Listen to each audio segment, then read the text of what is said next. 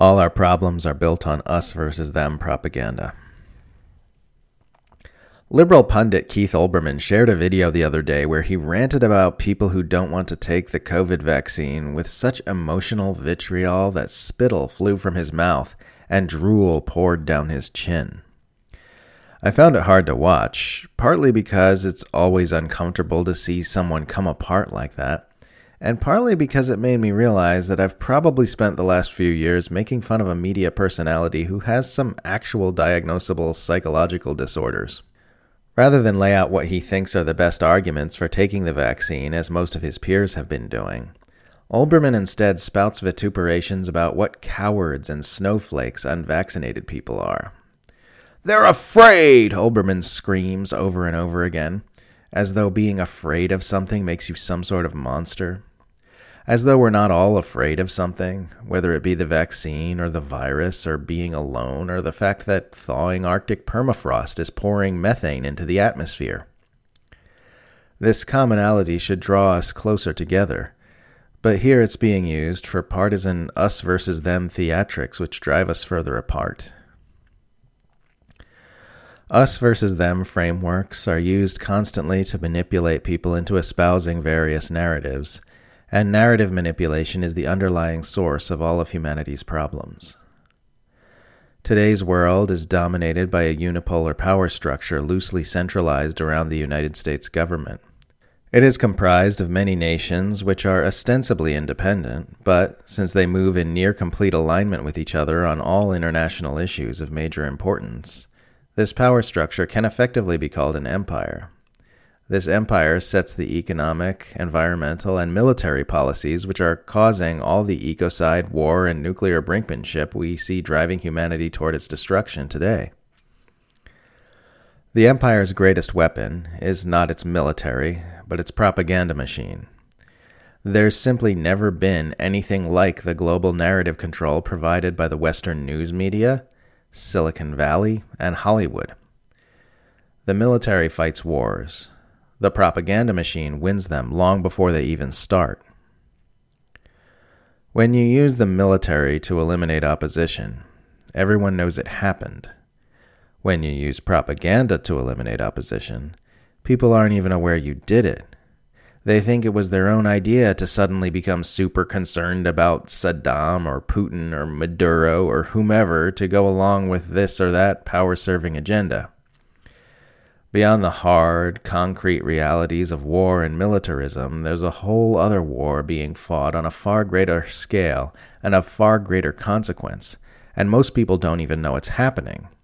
The mass-scale psychological manipulation of the entire human species. This is why human behavior looks so irrational. Why are we fighting all these wars, engaging in nuclear brinkmanship and destroying the biosphere when we know intellectually these are bad things? It's not because humans are inherently bad. It's because a few bad humans manipulate the rest of us into doing bad things using propaganda. Most propaganda is based on us versus them framing. Support the oligarch-controlled Democratic Party because Republicans are bad. Support the oligarch-controlled Republican Party because Democrats are bad. Those evil Muslims, Russians, or Chinese want to hurt us. That evil dictator over there is doing things which we good, freedom-loving people can't allow, etc. A tremendous amount of energy goes into feeding into these us versus them frameworks to keep the propaganda engine running efficiently. Manipulative narcissists, cult leaders, and propagandists all do this, and they do it because it is effective.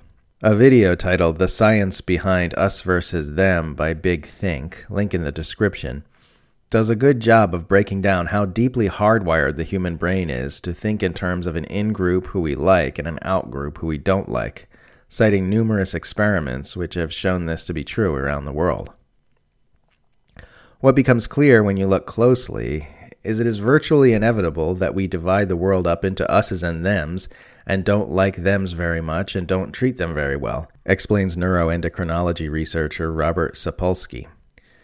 But we are incredibly easily manipulated as to who counts as an us and who counts as a them.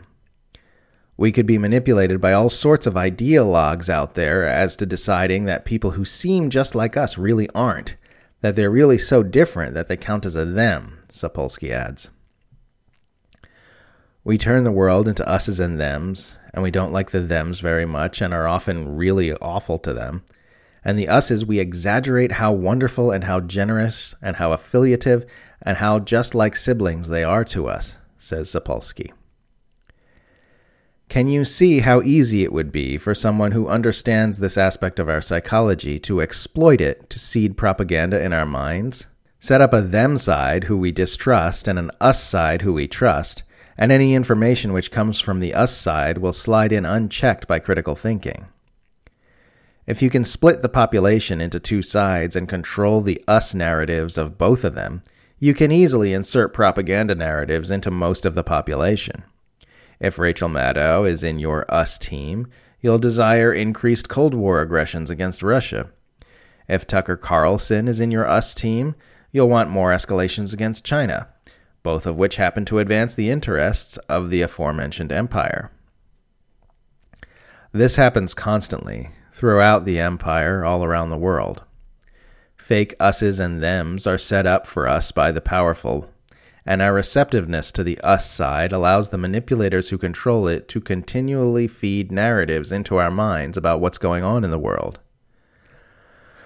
Power is controlling what happens.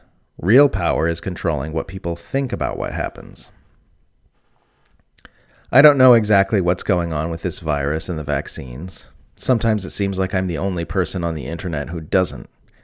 But what I do know is that the intensely heated polarization over this issue on both sides feeds into the us versus them dynamic where power-serving propaganda about any subject can easily flourish. This benefits someone, and it ain't you. Humanity's problems are made possible by mass-scale manipulation, and mass-scale manipulation is made possible by us versus them beliefs.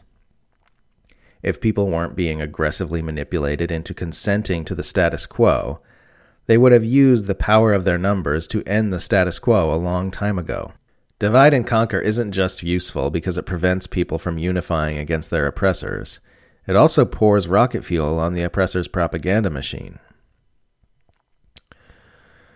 What's interesting is that humanity does have within itself the potential to dissolve its us versus them cognitive habits and thereby render the propaganda machine ineffective.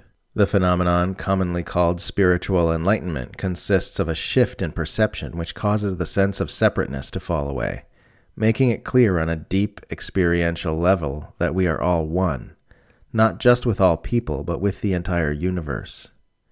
You still have your own ideas, disagreements, and preferences when it comes to politics and society, but the illusion that anyone is some kind of other separate from you and yours falls away. So there just happens to be a potentiality within us that could solve all our problems if it were to somehow become unlocked at mass scale. Every species eventually arrives at a point where it must either unlock a potentiality within itself and adapt to a changing situation, or go extinct. It looks like we are arriving at this point currently, and that collective enlightenment is the potentiality we will need to unlock if we're to turn away from our trajectory toward doom. And that will either happen or it won't. I personally don't think it's some random aberration that this potentiality which sages have been writing about for millennia just so happens to be exactly what we need at this particular juncture with this particular collective psychological dilemma. But if I'm wrong, and humanity does go the way of the dinosaur, it would be a damn shame if we didn't at least hold hands on our way down.